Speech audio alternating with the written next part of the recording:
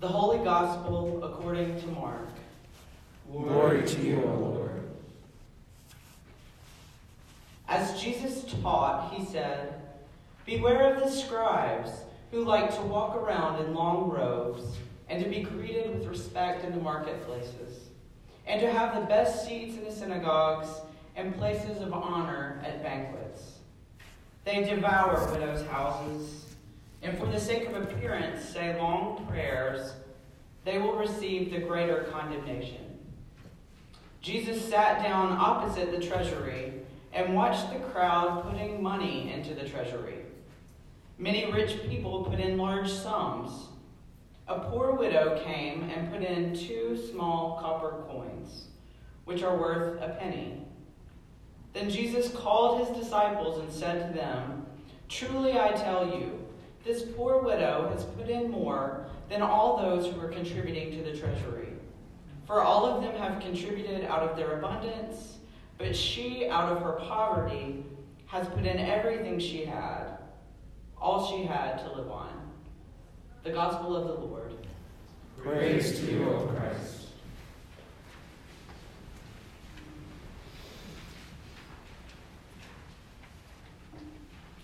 Be like the widow.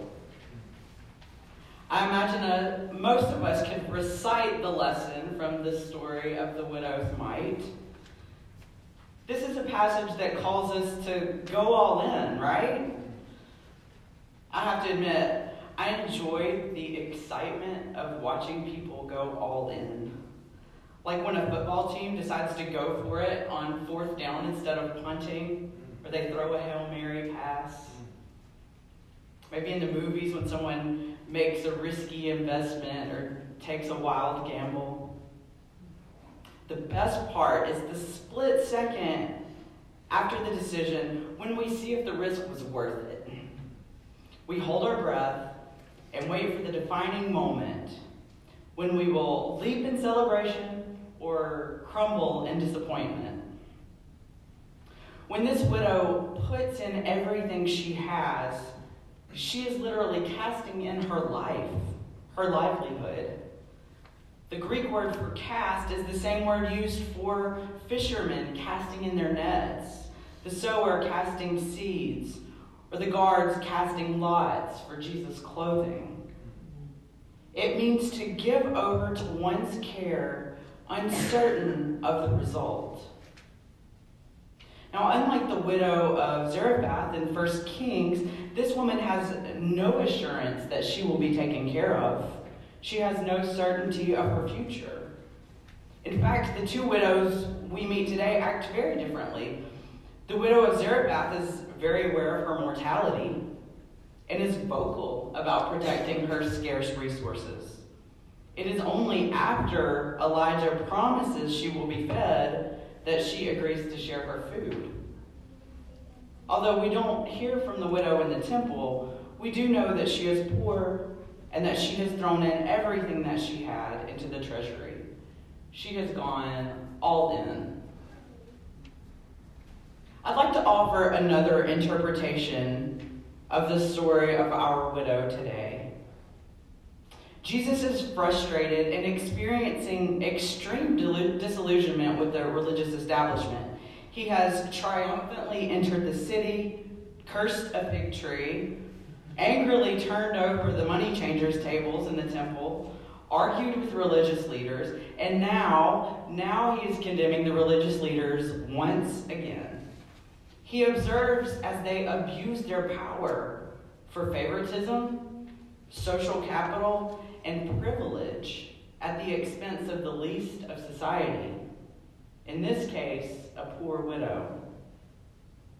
Jesus watches as the temple devours her house, while others contribute large sums that they will barely miss. Some interpreters surmise that Jesus is furious at the teaching of a religious system that has caused this woman to believe she must sacrifice everything for her faith. How angry we become when religious institutions take advantage of the poor and marginalized. Martin Luther railed against the Catholic Church's practice of selling indulgences in the Middle Ages that peddled salvation to the masses in order to build cathedrals. We see examples today of megachurch pastors who fly in expensive jets while urging contributions from those on fixed incomes. These are extreme examples, but we might also consider the ways in which we participate in systems or practices that overlook the poor for our own safety and security. Often the poor widow is preached as a model for stewardship. But one writer cautions that interpreting this text, we must not be guilty of the thing that Jesus criticizes. That is, asking the most of the least. So can our widow be a hero and a victim at the same time? Can she be a model for going all in for faith and also a martyr to a broken system? There is no doubt that the widow displays extreme faithfulness, whatever her reasons. And we never get that defining moment that tells us whether her risk was worth it or not. We can say she is a picture of extremes, representing the most marginalized and the most generous all at once. She is a reminder of the great sacrifice that Jesus will make in just a few short days. Now, I'm fascinated by the wide cast of characters present in this short vignette, this very specific scene during Passover at the temple. Jesus observes and verbalizes all that he sees, with the disciples following and listening. He points and describes what he notices. See those overly pious scribes in long robes with their loud prayers. Look at that sacrificial widow with her copper coins. Check out the oblivious wealthy contributors.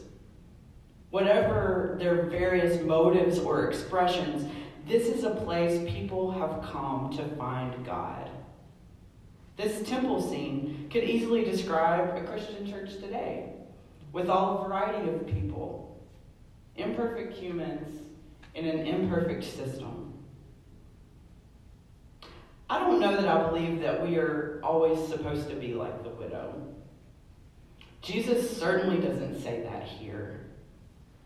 I think when we respond in faith, that sometimes it looks pious or meager or just disproportionate. And then sometimes it looks like pouring out all that we have. But what Jesus does do here is call the disciples to pay attention. He brings awareness to how the actions of everyone affects the community at large. He points out those who go all in, those who take advantage, and those who are clueless. A few weeks ago, the Spiritual Life Center had an event where we watched a recent movie, Lady Bird. The main character is a young woman who is finding her way in life as she contemplates moving away from her home in Sacramento to college in New York. A nun at her Catholic high school comments on one of her entrance essays. It is clear that you love Sacramento. Lady Bird replies, I guess I pay attention. The nun asks, don't you think they're the same thing? Love and attention? Although Jesus is clearly frustrated in the temple, his pointed attention to everyone in the room expresses a great love. His attention and emotion communicate that everyone in the room is worthy of this great love, even in their failings. We can easily become discouraged with church, with other people, with our own lack of investment and involvement. But we are all here in this place together, bound by the self-giving nature of God in Christ. Whatever our motives or purposes, we have all chosen to be engaged with this church.